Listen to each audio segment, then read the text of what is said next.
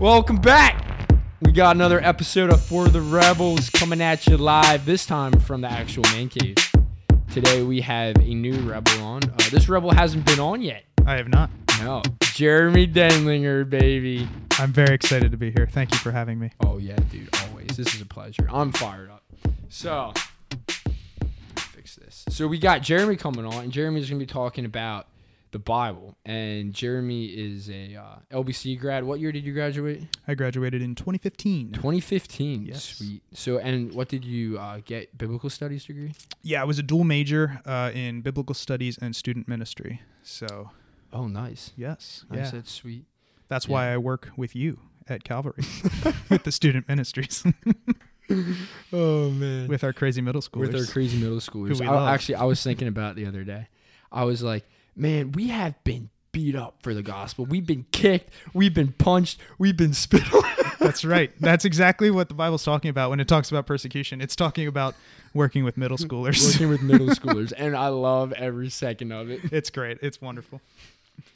I wouldn't take it back at all. Oh, no. It's been awesome. No way. So, Jeremy, do you want to tell me a little bit about like what you do and like, I don't know, just, keep it short, like what you do for work and a little bit about yourself. Yeah. So like people I like said, hearing about the rebels. I'll tell you all about it. I graduated in 2015, like I said. Yeah. And while I was in college, I started working at Friendship Community, which is an organization for people with intellectual disabilities. So I was providing direct care. And then when I graduated, I was looking for a student min job, but ended up taking a management position at Friendship, just kind of tied me over. And so 7 years later, it's still tiding me over, or 6 years later, whatever it is. Yeah, whatever. Now. But it's great. I really like it. I've changed positions a couple times, tried out different stuff.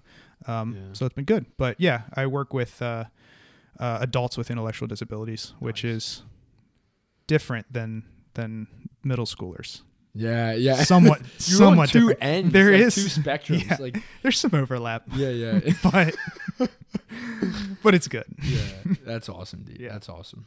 So the topic of conversation today is going to be Sola Scriptura, Scripture alone. Mm-hmm. So Sola Scriptura is Latin. Is that correct for Scripture alone? It is Latin. It is Latin. Yes. So I'm not sure why we need to say it in Latin, but a lot of people do. So it's just what Martin Luther wanted to say it in. So that's what he did. That's what he went with. He didn't speak English. That's a good point. He spoke German, but I guess the church spoke Latin, so Latin. he was yeah. speaking Actually, it to them. we can get church didn't have the Bible in English. We can get into that. It didn't have it in English. It didn't have it in German. It was in Latin. It was in dead language Latin. So yeah, I'm excited to talk about that. It's gonna be great. This is like our faith, honestly, is built on the Word of God, and the Word of God reveals to us that Jesus Christ is the foundation of our faith. So we need to be able to explain why we believe the Word of God is flawless in its original writings. We need to be able to explain why the Bible is like sufficient for us as Christians. Mm-hmm. While it's simple, I mean, there's just a lot about the Bible, and we need to be able to, as Christians, give a defense for the faith. And we need to know that it's true. Like, we need to believe ourselves in our daily lives that it impacts the decisions we make. Like, we have to truly believe that as Christians, because that's what it comes down to. Like, that is the Word of God that He spoke to us for the purpose of us living life as believers. So, and it's not just like an intellectual agreement. Oh, I believe that God's Word is true. It is like there's an aspect of faith to it, like we were talking about. Aspect of faith to it. And the Bible says we are not to be hearers only, but doers. Yep. And that's a big part of it. Like, your faith. Well, faith without works is dead. Yep. And so that's with Scripture. Like, you have to be doing it if you're really going to believe it. Yeah. So it's important to know what it says, and it's important to know why it says it. And so that's what we're talking about. And especially, I do want to touch on this, as our culture is like shifting. So our culture and our generation is shifting away from Christian beliefs. We no longer respect Christian tradition and Christian values, right? And I honestly don't think it's necessarily a bad thing. But it's going to be very, very, very important that the guys in the church, that we know why we believe what we believe. We can't just believe what our parents believe. We need to take it on for ourselves and study God's Word for ourselves. And how amazing is it that the God of all creation, the almighty, powerful, loving, holy, perfect God, gave us a revelation about who He is. Yep. And He wrote it thousands of years ago, but He knew what we'd be going through right now. So it counts for what we're doing right now. It applies to it. Totally. And this is a tangent. But since we talked about it, tangents, come on. Truth right now is something that is hard to really discern, right? Like, people want to change what truth is. postmodernism, the Big whole deal, idea yeah. of I define my own truth, like I choose my own identity, all that stuff. Yeah. Like all you have to do is hop on the internet to see all that. So the Bible is making a truth claim. It's saying this is what's true for everyone. This is what God says is true, which is a universal truth. So nobody can argue with that truth. So that's a big claim it's making. Yeah. And especially in a time when truth is relative and we can believe whatever you want to believe about yourself. Like the Bible is super countercultural. So believing in the Bible and believing in the truth of the Bible is something that is for the rebels. Come on, baby. Yeah. I love it. Awesome. All right. So we want to dive into the little bit that we mapped out. At first, guys, I do want to point this out. We were just winging on For the Rebels, and then I started to realize that there's too many bunny trails if we just wing it. So we actually have an outline for you guys today. We actually spent especially a little time for this preparing. It's so big. I know. We could just talk to you guys for like 3 hours about this if you want, but we outlined it so that we wouldn't do that. Yeah. Because there's a lot of tangents we could go on. There is a lot of tangents. And I do want to do an episode. If someone's out there listening and you want to talk about Protestant Reformation, William Tyndale, and the guys that died and like sacrificed for us to have the Word of God in our hands today, I think that's a really cool topic. Anyway. It is a very cool topic. Yes. So, Trent, I was listening to your podcast about anger. Oh, and at the end of it, you were talking about the three-legged stool of the Catholic Church. And that's why I wanted to talk about Sola Scriptura, because that was Luther's whole counterpoint to what the Catholics believed. That was his whole argument against the three-legged stool. So Sola Scriptura, Scripture alone.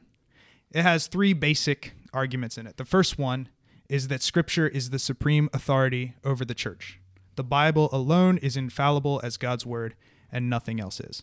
Yep. So that's a pretty big statement. And these days, I don't feel like we might not think that's that big of a statement, but at the time when you have the Pope ruling over, everything, he's calling crusades, he's making people pay money to get out of hell. Like that's a big statement to say that the Scripture only, that's all we need. That's the sole authority. Yeah. Today, sometimes I think we maybe get a little overinvested in like pastors and that kind of thing. They're awesome and pastors are great leaders, but the Bible talks about the Scripture. We're holding everything up against the Scripture. So traditions, what your pastor says, just anything. We're comparing it to the Scripture. Our we're reading the Bible. And those teaching, those elders, they are submitting to the Word of God. Yes. Yeah, they should be. They bend the knee to God and His revelation. So. Yes. And I think that can be tough because we kind of live in a Christian culture that has a lot of like stars, like star Christians. You've got like the big musical stars, or you have the big like preachers who have mega churches, like Joel Osteen or whatever. And I mean, there's nothing necessarily wrong. And with some that. of them are great. Some of them are great. Some of them are great. But like if you're so based on that and not on Scripture, when you have these scandals that we've seen where like people are coming out and like there's sexual abuse or assault or whatever, all this crazy stuff that comes out in the news, like that would rock your faith if you're not basing your faith on Scripture and the truth. Yep. So our faith is in Jesus, not our leaders. Exactly. Faith is in Christ. Yeah. God appoints those people and we hold them accountable and they're great. Yeah. But, we need Scripture and we need Jesus. Yep. But sorry, that's another tangent. Anyway, back on track. Back on track. So that is the supremacy of Scripture. Mm-hmm. The next thing that Luther talked about was that Scripture is sufficient. So we don't need miraculous signs. We don't need prophecies. We don't need angels speaking to us. Like, that kind of stuff has happened in the Bible, and that kind of stuff can still happen. God still does miracles, but ultimately we don't need that stuff for our faith. So like, for example... Actually, you go. No, I need to find this Bible verse. Yeah. I got a really hype one, and my Wi-Fi's not working. Oh, anyway, I'm excited. Sorry, bud. Yes, go find it. I'm excited for the hype Bible verse. But yeah, you look at like guys like Joseph Smith, who back in the 1800s was a Christian, supposedly, and he decided that he needed some extra biblical revelation to get things spiced up, to get things interesting. So he went out in the woods, he found an angel, he found some tablets and stuff, and suddenly you have Mormonism. So like, you don't need that extra biblical revelation. And the reason we know that's wrong is because it contradicts the Bible. Yeah. So we don't even real miracles that have happened. Like those things are awesome, and it's awesome to hear about it. I love hearing about like miracles on the mission field and stuff. Like there's incredible stories. Yeah. And we honestly, sometimes I'm bummed out. Like we don't see that here in America that often. Like these big miraculous events. I know. Or at least they're not hyped up. Sometimes they happen. They're happening. Yeah. They for sure happen, but But ultimately, we don't need that for salvation. No, we don't. What's in the Bible is sufficient. So I got this. Give me your hype verse. In, Paul's writing to the Corinthian church. This is 1 Corinthians 1:22. So I think this is like exactly what we're talking about. Mm-hmm. For Jews demand signs and Greeks seek wisdom, but we preach Christ crucified, a stumbling block to Jews, and apparently my voice, a stumbling block to Jews and folly to Gentiles. Amen. We preach Christ crucified. We preach Jews Christ demand crucified. signs. So I think that's something that, like, we don't necessarily need signs. We don't necessarily need wisdom or philosophy. We got Christ crucified and his word revealed to us. Christ crucified itself is the biggest miracle of all time. Well, maybe his resurrection. But like Christ coming down, human form, dying on the cross for our sins, like that show of love, obviously that's huge. And that's all we need. That's all we need, man. That's all we need. That's all we need. So I also have John 20, verses 30 and 31, which I don't have written down. But basically, John is saying that Jesus did a bunch of miracles. He says he did a bunch of other miracles that are not recorded here in the book of John, but these ones are recorded so that you can believe and you will know what's true. Like that, what he's saying there is there's tons of miracles that Jesus did, but ultimately we don't need to know about all those. Like it'd be cool to know all of the miracles that Jesus did. Yeah. One day we will, baby. And one day we will. And it'll be awesome. We'll be seeing miracles every day living with Jesus. Like that'll be amazing. But we don't need that to believe. What was written in John was enough for us to have belief just in the book of John. Yeah. Which is a great book. If you need some scripture to read, go read the book of John. And the Bible is sufficient for living out the Christian life. We have everything we need in God's word to live a holy, sanctified life. Amen. So so then the third piece of Sola Scriptura is the clarity of Scripture, which is pretty self-sufficient, but just the idea that you and I can read the Bible and we can understand it. And that was a big deal for Luther because at the time, as we said, it was written in Latin, like no one could read it. Yeah. All of the people around him in his, he was a priest, so all the people in his parish, they all spoke German, so they couldn't read the Bible.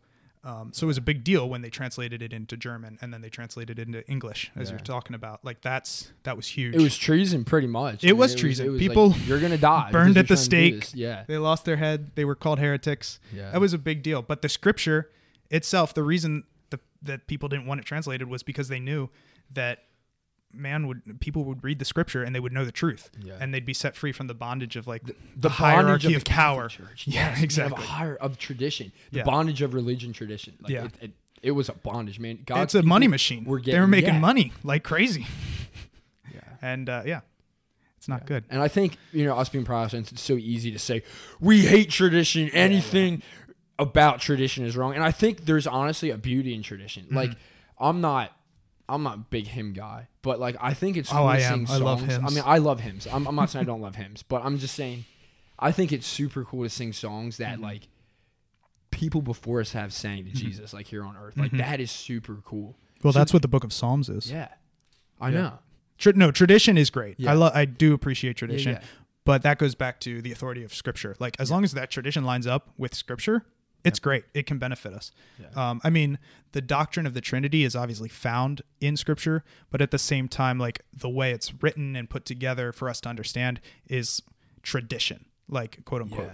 Like, so, that there's good tradition that lines up with Scripture, but ultimately tradition can't be that number one thing. Like, our the statue of Mary crying blood or whatever. We don't need that tradition. No. We don't need that kind of stuff from the Catholic Church or from, a lot of different places. Eastern Orthodox or whatever. Even the Lutherans have a lot of tradition. Yeah. Not to call out any Lutherans, but, it can be good too. Yeah. So anyway, that's Sola Scriptura. And I think that stuff is just super good, super important to remember about Scripture. But I think we also wanted to talk about how do we know it's true?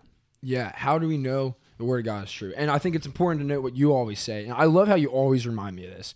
Like, we believe the Word of God because, right, it like is clearly flawless. It's perfect. It's historically accurate. And we're going to go more into this about like why logically and practically the Bible is totally sound. But there's also this aspect of faith, and we just need to believe it too. So it's both. We don't have blind faith, right? We don't have blind faith, but our faith is built on something. Yeah, exactly. There is a step of faith, and we call it faith for a reason, You have to. We can't be argued into the truth of the Bible or just see the facts and be like, oh, okay. I mean, there's people who have. I think Jordan Peterson. Yes. I think he's a great example of that. I mean, I'm not saying where his hearts are at or anything like that, but man, he's a freaking mastermind.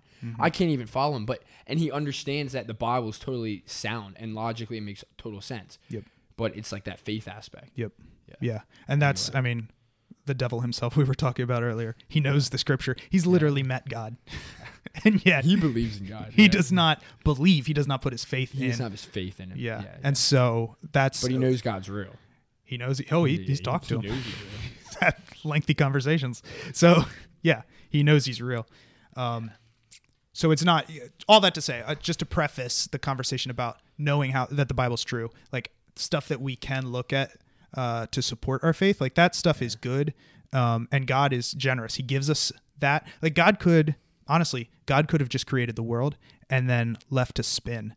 And just based on creation, it says in the Bible that creation calls out. Like we can see creation and we can know that God exists and we can know the truth about him. Yeah. General revelation, I think, is like the term for that. Exactly. Right. You can look up into the sky and be like, wow, there's something bigger than me. Exactly. But God is generous to us. He didn't just leave us with that. He decided to step into his creation literally by sending his son, but he gives us his word. So it's he just gives us, he keeps giving us like more and more awesome things to try to bring us to himself. Like that's what he wants. He wants us to be with him. So he gives us his word. He gives us his son. He gives us general revelation. He gives us proof. Just historical proof that we can look at as humans. Yeah. So all that to say, there is proof. It's just, there still is faith. The amount of love that God has towards us, that he would be gracious enough to give us revelation, like to give us his word. It's just amazing. Yep. Like I said, he could have just let us spin and said, well, if they come to me, they come to me. Yeah. But, he wouldn't have gotten very many that way, and he loves us. So he wants us.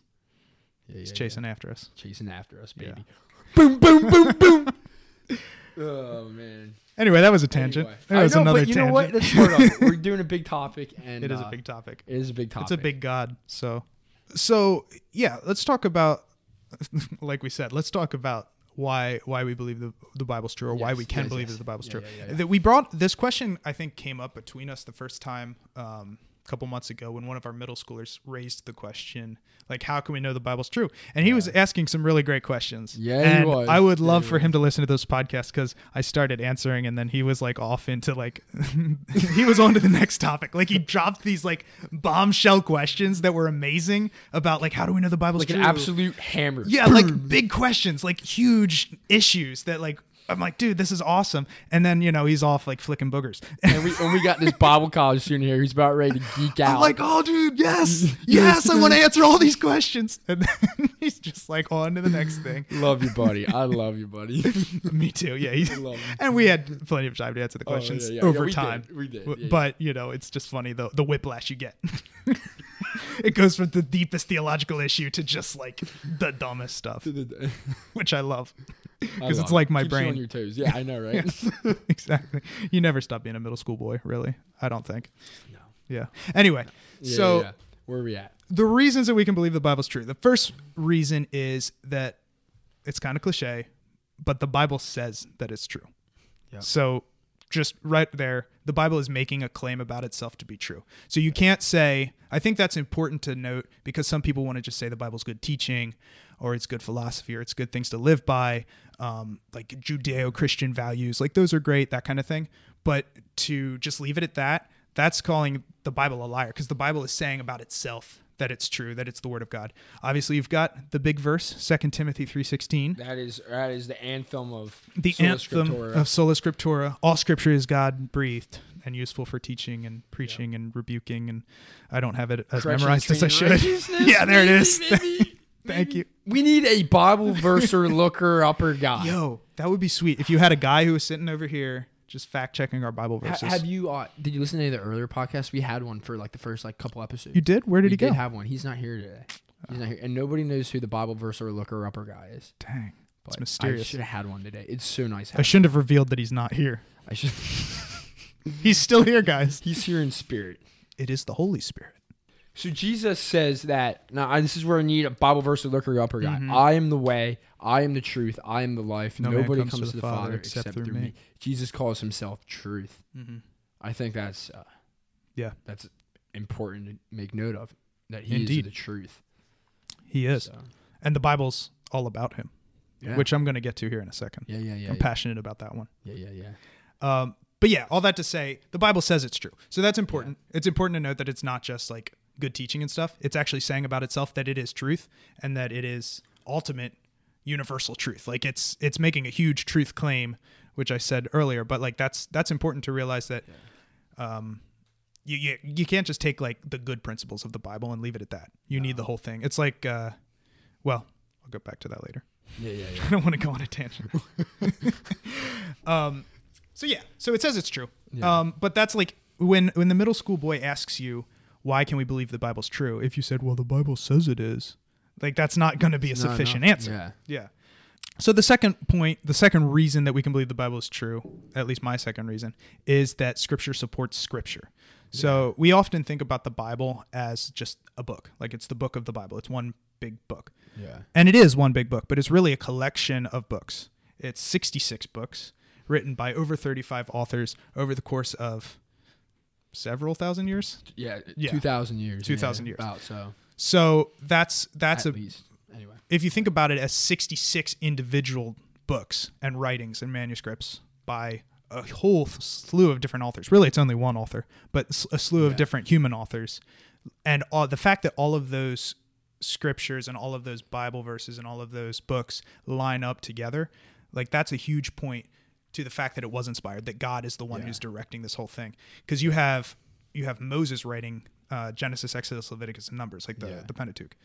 And then you have Paul writing 1st and 2nd Corinthians or whatever. And these guys are like thousands of years apart, speaking completely different languages, from completely different backgrounds in completely different time periods. And yet what they're talking about is lining up. If you go back to Genesis, it's talking about Jesus back there. Like we talked earlier about how you have Abraham and Isaac, and how Abraham's taking Isaac up to be the sacrifice, and then God provides the perfect lamb. Like that's Jesus. That's talking about the story of Jesus. You look at God provides the perfect sacrifice for all of us to take away our sins so we don't have to die. You know, in that story, we're Isaac, and that ram, that perfect ram that's just randomly there in the brambles that God shows up for Abraham, like that's Jesus. Carrying the wood on his back up the mountain. That's us. mean, we should be sacrificed. Insane. We should be slaughtered. That's insane, dude. But then God provides a way out. 3:15, like literally the third chapter in the Bible, the Messiah is prophesied. Right? Yeah. I mean, that's amazing. The third chapter. I learned that one from Josh. No, but that's true. That's awesome. That as death entered through one man, as sin entered through one man and death through sin, so also salvation entered through one man. Anyway, that's Romans. Yeah, there we go. But that's talking about how sin enters through Adam and then salvation enters through Christ. But that's also foretold. That's talked about. That's Jesus, Jesus. But God is talking to Adam and Eve, and he's talking about this is the curse. But from your womb will come the one who will crush the serpent's head and all that. Like that's coming right out of the gate because the whole thing is about Jesus. The whole thing. And like I can only imagine growing up like an Orthodox Jew. You understand so much more about like who Jesus was. Jesus fulfilling the role of prophet, priest, and king. We don't really understand like prophet, priest, and king because we don't grow up in the Jewish culture and Jewish tradition. But he was perfectly fulfilled the prophet, priest, and king role. Like there is so much that we don't understand because we weren't raised in the Jewish tradition. Exactly. And we probably sell short the Old Testament. Like I read the Gospels all the time. I love the Gospels.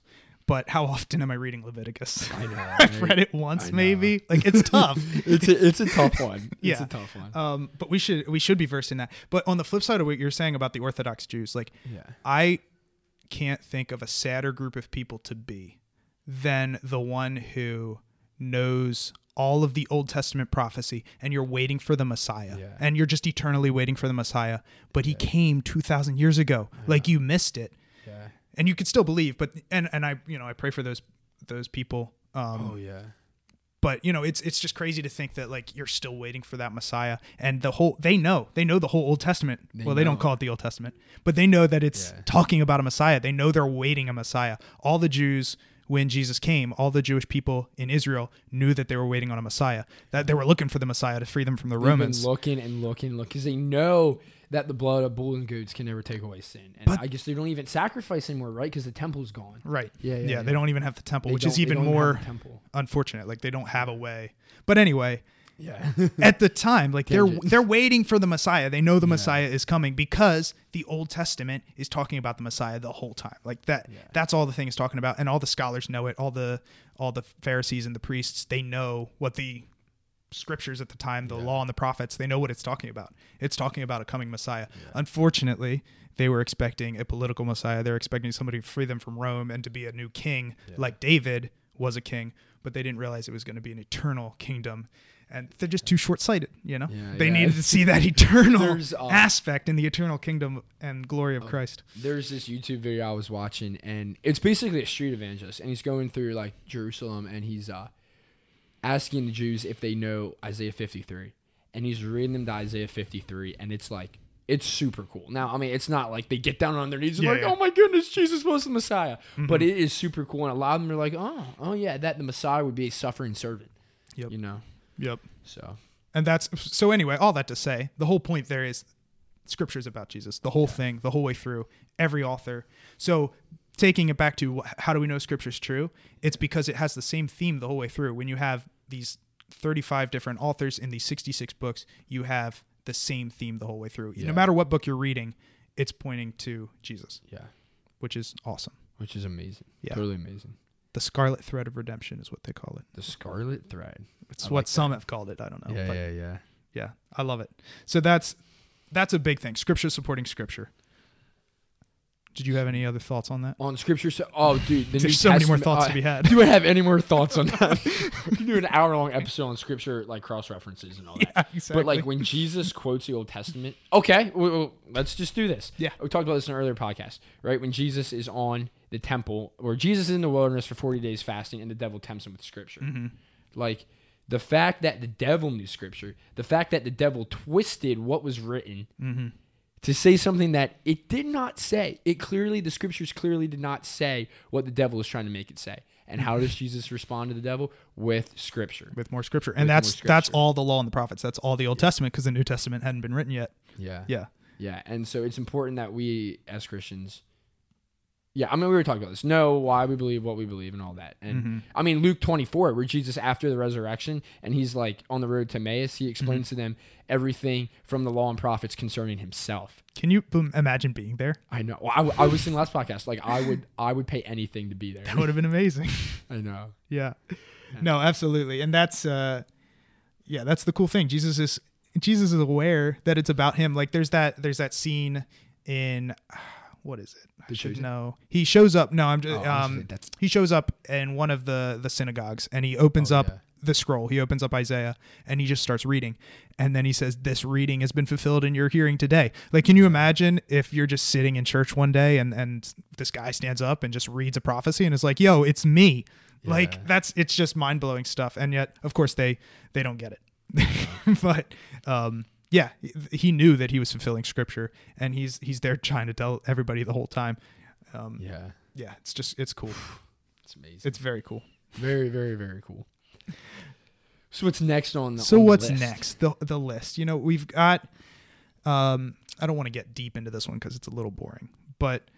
One of the reasons that we can believe the Scripture is because it lines up with history and I mean, it's not boring. I nerd out about it. Junkie. I love history. So like I can like get all into the whole Alexander the Great thing. Yes. And, is that the abomination of desolation? Is that what Alexander the Great is? So the abomination of desolation. This is a big tangent. But this is a big tangent. Why did I bring this up? So the abomination, what happened was it was after Alexander the Great. He had his 5 kingdoms. He had his 5 generals who took over his kingdom, split it into 5 parts. So you have the Seleucids, and then you have the Ptolemaic line in Egypt, whatever. Yeah. So the Seleucids are marching over to Egypt to go fight him. They happen to go through Jerusalem and decide to butcher a pig on the altar. And it's a terrible thing because, pigs are unclean. Yeah, it's an abomination. So anyway, that whole thing is during that period. But so it's related to Alexander the Great.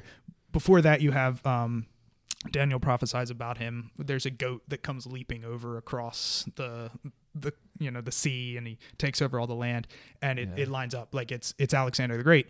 hundreds of years before Alexander the Great shows up. So that kind of prophecy is pretty cool. It's amazing.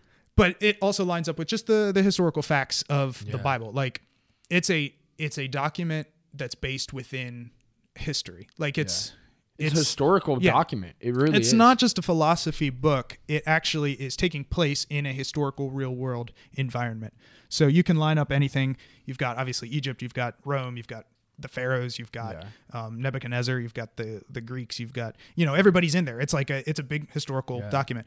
Back in the 1800s, we didn't know about the Assyrian Empire, which is an empire that's talked about a lot in the Bible. Yeah. Like historically, it had never been discovered because the Middle East was ruled by the Ottoman Empire, and then prior to that, like other Muslim states and that kind of thing. So no archaeological digs had been done in that area, so they never actually discovered the Assyrian Empire. They knew about the Persians because the Iranians claimed to be Persian and that kind of thing. Yeah, that's a whole tangent. But the point is, the Assyrian Empire had never been discovered by archaeologists, but it was talked about in the Bible. So they're like, it must be true. People thought it must be true, but those who were more secular, like they would have just, it's a Bible myth, whatever. But then one time in the 1850s, a guy goes over there, he discovers Nineveh, he discovers, the facts of the historical empire, the Assyrian Empire, and now like you go to Wikipedia and you can read all about it and all the historical finds they found there.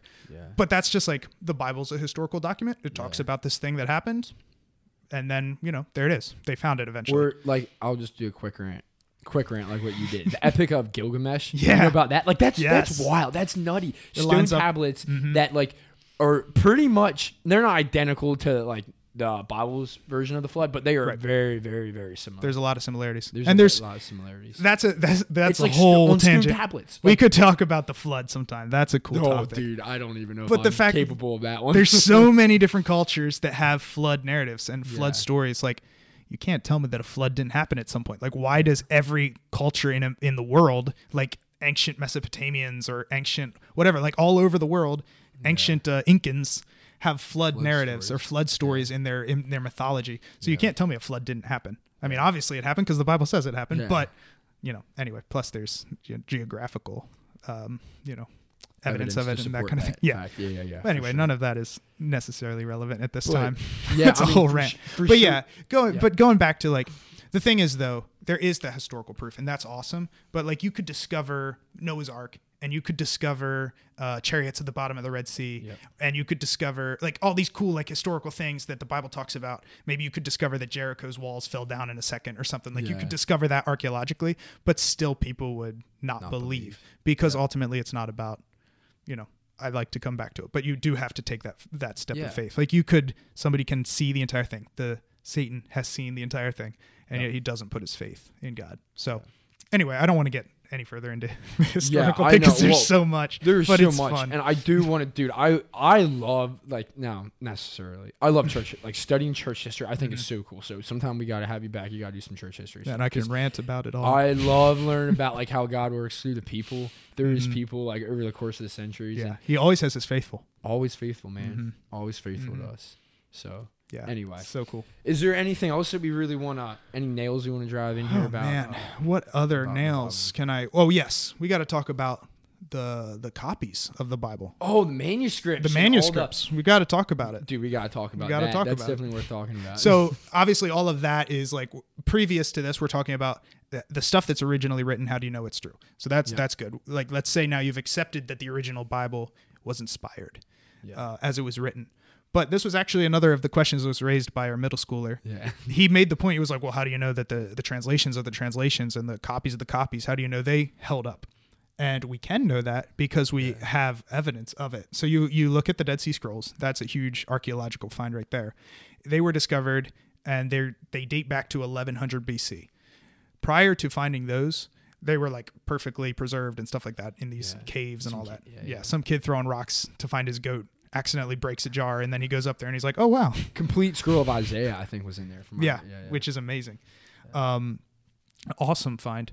But prior to that discovery, the oldest like manuscript that we had of the Old Testament was 200 BC. 200 BC was when it was dated. So it was written in 200 BC. So then we find the Dead Sea Scrolls that are dated back to 1100 BC, and BC counts backwards. The opposite direction. It's confusing. I'm not gonna lie. It's confusing. It messes with But anyway, just quick fact: isn't it amazing that the whole entire world like admits that at 0 AD, That's a good point. death of Christ. Anyway, You know what gets me about that? Now they call it. They have you seen this? They switch it from in history books and stuff. They go from calling it BC to BCE. It's before the Common Era, and they've changed AD to CE, which is the Common Era. Which is like, well, what's the you're admitting of Jesus Christ? Yeah, because BC and AD are Latin for in the year of our Lord, Medium Dio or whatever, you know. Yeah. So, but they changed that to BCE and BC, and it's like, well, what makes it the Common Era versus the before the Common Era? What made it the Common Era? What happened? Maybe what happened? The sacrifice that paid for the sins of the world. Maybe that's what made it the Common. Anyway, I mean, obviously that's because the people who made the calendar were Christians, so that doesn't necessarily prove that much. But it is cool. I think it's cool. It is cool. It is cool. It is cool. I like that fact. Anyway, that's not tangent. The whole tangent. But yeah, anyway, those manuscripts that the Dead Sea Scrolls that they found 900 years predating the formerly oldest manuscript they had, and yet they're still like 99% accurate, like the parts that they can read, which is just awesome because that tells you that over 900 years, those scribes are doing like an incredible job of just copying word by word. They didn't have photocopiers, Trent. I don't know if you know that. Wow. They didn't have photocopiers back then. They didn't have Wi-Fi. Not in the desert. Not in the desert. They didn't. They had satellite phones, but not. Yeah. So, the scribes, and the crazy thing about those scribes is they took the word of God so seriously that anytime they had to write the name of God, Yahweh, they would change pens. Right. So those guys are like holding the scripture in incredible honor. So they're not going to be adding random crap to it. Like those scribes are the real deal. They're like religious leaders. Jesus is always talking to the scribes and the Pharisees in the New Testament. And a scribe is actually a religious leader in, Jewish culture. So those guys, they're not like these random dudes, who are doing a part-time job. Super prestigious role. Yeah, exactly. Like you don't have to lift a finger to get your water or bake your bread or whatever. Like you're spending your whole day just writing, just copying. So it's a big deal. And they did a good job, and they would have had people like fact checking them. So anyway, you can see the proof of that though between 200 BC and 1100 BC, where in that 900 years, those manuscripts stay basically the same. Yeah. So then we can believe, based on that, like logically, you can believe that the 200, 300, 400 years before that, they're doing the same process, and those manuscripts are accurate. Yeah. So it's cool. I mean, again, does it prove the Bible or anything? Not necessarily, but it can help us to feel confident that what we're reading in the scripture is what God intended us to read. Like he wrote that to us. And obviously God is still living and active. So he's going to be trying to make sure that what we're reading is going to be what he wants us to hear. Like what a miracle it is that we have God's word in our hands. Like I got 2 Bibles sitting right beside me, and that's one a miracle. Updated. This one, actually, the binding tore off. Man. Kind of stinks.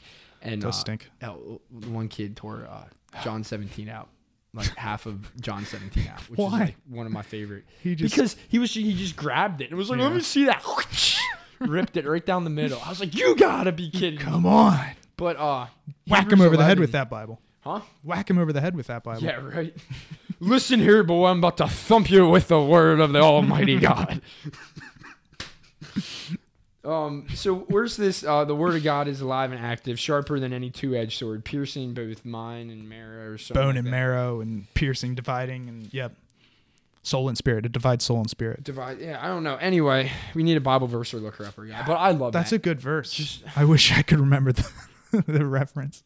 The word. Oh, you know what? I'm just gonna read this since this is in Hebrews 6, and I really like this. Therefore, okay. Therefore, let us leave the elementary doctrine of Christ and go on to maturity, not laying again a foundation of repentance from dead works and of faith towards God.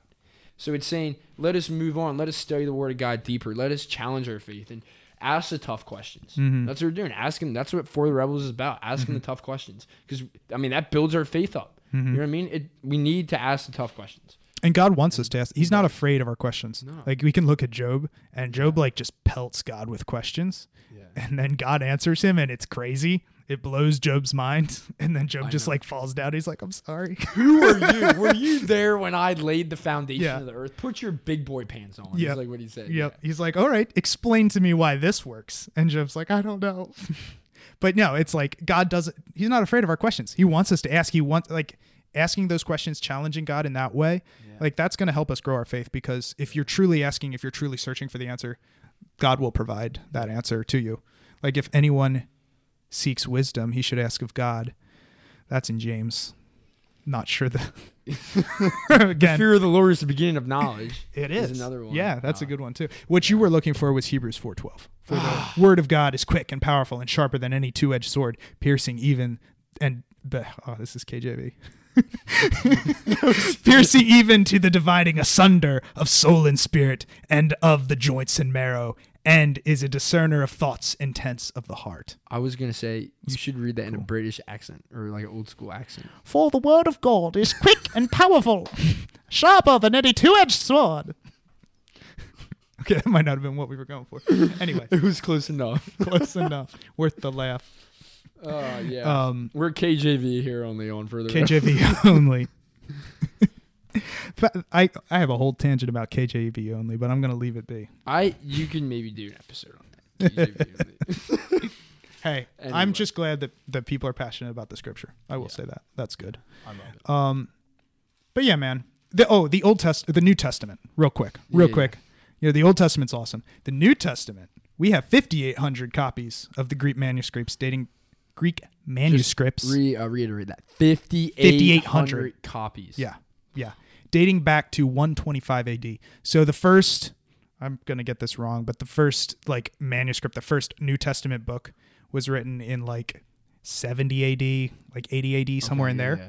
And then the first manuscripts we have of the New Testament, the earliest ones are like 125 AD. So that's only like 40, 50 years later. Yeah. So those are copies probably of the original letters or of the original books that were written. It's Timothy writing it. I mean, we don't know obviously, but a young guy who was a young rebel who was I bet you Timothy was copying Paul's letters to him. Like Timothy probably copied the Timothy. Like, that makes sense. He would have been the one who had the letter. Yeah. It was written to him. Right? This is true. But I wonder if he read it like we read it anyway. That's cool. He probably read it in Paul's voice, like he knew what Paul's voice sounded like. Like you know how you read a text message from like your own buddy and read it in his voice? Yeah. I bet you. That's cool. That would be cool. But yeah, and the other thing about the New Testament, one other thing, it was written about Jesus when eyewitnesses were alive. So you have, once again, I have the Bible knowledge, but I just don't have the references tied to it, which is just my downfall. But you know, it talks about in one of the Gospels how like there was all these witnesses, and basically you could go ask them. Like these guys saw Jesus raised, so you can go find that dude, because when they're writing the book, that guy's still alive, so they could go talk to that random dude who saw Jesus walking around. Yeah. And you know, there was hundreds of witnesses to that real life event, and so you can do that fact checking, which is just cool. Like at that time you could, obviously now you can't, but it's cool. And then you can get into the fact that the people who wrote the New Testament all end up dying for the New Testament. So if they're just making up random crap about things that happened, are they really going to die for that? Like guys are getting crucified upside down, people are getting beheaded, and they're all given the option to recant. Like if they recanted, that's what the Romans wanted. They wanted them to recant, and then they would have publicized that to everyone. But obviously no one recanted because they all ended up dead. And then Christianity ended up blowing up all over the world because it's true. Persecution makes the church explode. Amen. Because the people who are persecuted know the truth. Like they're seeing the work of God. And that's the crazy thing about like China right now. And like and those persecuted churches where it's just like, God is alive and he's there and he's just spreading his church. And no matter what they do to try to stop it, these people are just blowing up. I will build my church. Because it's true. Because it's the truth. And the people know that it's the truth because they're experiencing it firsthand. Yeah. And so we should all experience it firsthand too, by the way. But anyway. Yeah. It's awesome. One more quick tangent and then we got to wrap it up here. I was, so there's this Iranian couple, right? And, they got saved, and the church in Iran, they're going to Turkey. A lot of them are going to Turkey, and a lot of them are coming to the United States to, you know, avoid persecution. Yeah. And so this Iranian couple, they come to the United States, and they spend a year in the U.S., right? And they're just, like, getting involved in the church and all. And then the wife is quoted saying this. She says, "The American church is in a satanic lullaby." Yeah. And then you know what she does? The couple goes back to Iran. They'd rather have the persecution. In Iran, right back to it, dude. That's so sad. Like that's a call out to us. Like we need to be alive and we need to be on fire for Christ. Imagine you're like coming from Iran. You're like, we're going to go to like the most blessed country in the entire world. Absolutely. Built on the foundation of Jesus Christ. Built on Christian ideals. And it is built on the foundation of Jesus Christ. It is. Yeah. And that was the point. You come there and religious freedom. People just don't talk about it. you're only allowed to talk about Jesus inside church. It's just how it is. It's anyway. Yeah, we're not brave enough to go out there and preach the gospel. And I hear a lot about people saying like, oh, well, culture is trying to put it down and you can't say Merry Christmas and whatever. Yeah. And it's like, who cares? Say it anyway. Yeah. Like, okay, maybe the culture is going that way, but say it anyway. Like you need to get out there and you need to be praying in schools. Like bottom line, you need to be preaching the gospel to your friends. You need to be sharing it in your workplace. But ultimately, like, it's awkward. Like, what if I say that I'm a Christian and they don't like me? Or like, what if the thing is we're also scared of, like, what if, like, they say I'm a Christian and I get caught messing up? Like, Christians aren't perfect people. Yep. But we're made sufficient by the blood of Christ to be ministers of the new covenant. I struggle with that, man, because I'm not perfect. And it's like, well, I can't be hypocritical and talk about Jesus. But Jesus is talking about how we aren't perfect. So if you say, I believe in Jesus, and Jesus says, I'm not perfect and I need him, like that's reinforcing the Bible. We're not good enough on our own. And we're just normal people, you and me, but we need Jesus to save us. And that's what you need to share with everyone in your life. I'm going to wrap up with this last Bible verse because now we're coming up on 45 minutes. And I know you guys have no attention span. You don't like listen to podcasts. You can just skip through any boring parts of this. Please do. 2 Corinthians chapter 3, this is verse 4. Such is the confidence that we have through Christ towards God. Not that we are sufficient in ourselves to claim anything as coming from us, but our sufficiency is from God, who has made us sufficient to be ministers of a new covenant. Not of the letter of the Spirit, for the letter it kills, but the Spirit gives life. We are sufficient to be ministers of the new covenant because of Jesus Christ. That's awesome. So that's our confidence. If we're ever doubting it and Satan's tempting us and like, hey, you're not sufficient to be members. You're not sufficient to be a minister of the new covenant. You point to that cross and you're like, yes, sir, I am, because Jesus died for me. Yes, sir, I am. And I think the thing that stops you from being a hypocrite, like Christian hypocrites, like that's a big deal, right? The thing that stops you is owning up to what you do wrong, because that's the thing the world doesn't do. They don't own up to their sins. We own up to them and say, hey, I messed up, but good news, Jesus got me. Like Satan wants to throw that sin in your face, but every time you throw it, you can say, he throws that sin and you can say like, yeah, man, that just shows how much glory goes to Christ. Like Christ was willing to take all of that onto himself for me, even though he knew I was going to do all these terrible things. What kind of love is that, man? What kind of love is that? That's another. We're going to have Dan Mulder's going to come back on. He's going to talk about the adoptive love of Christ. Christ adopting us into his family and the love that was shown in that. Anyway. So, that's awesome. Yeah. Well, Jeremy, thanks, man. I'll tell you what. I warned you, man. I warned you. Up. I texted him earlier today. I was like, hey, man, I'm thinking, and I've got, I don't know, 3 hours of material here. You want to just go? Like, let's have a marathon. Let's do a marathon, dude. I'll tell you what. And it's conversations like this, man, just boost the faith. I'm loving this. This is great, dude. So we should do a part 2 sometime. I would love to. Yeah. Talk about I would love to come back and be a rebel. Where do we even go, man? There's so many places to go. So many places. Well, thanks, guys, for tuning in to another episode of For the Rebels podcast. Keep rebelling against the culture and conforming to the image of Jesus Christ. We out. Boom.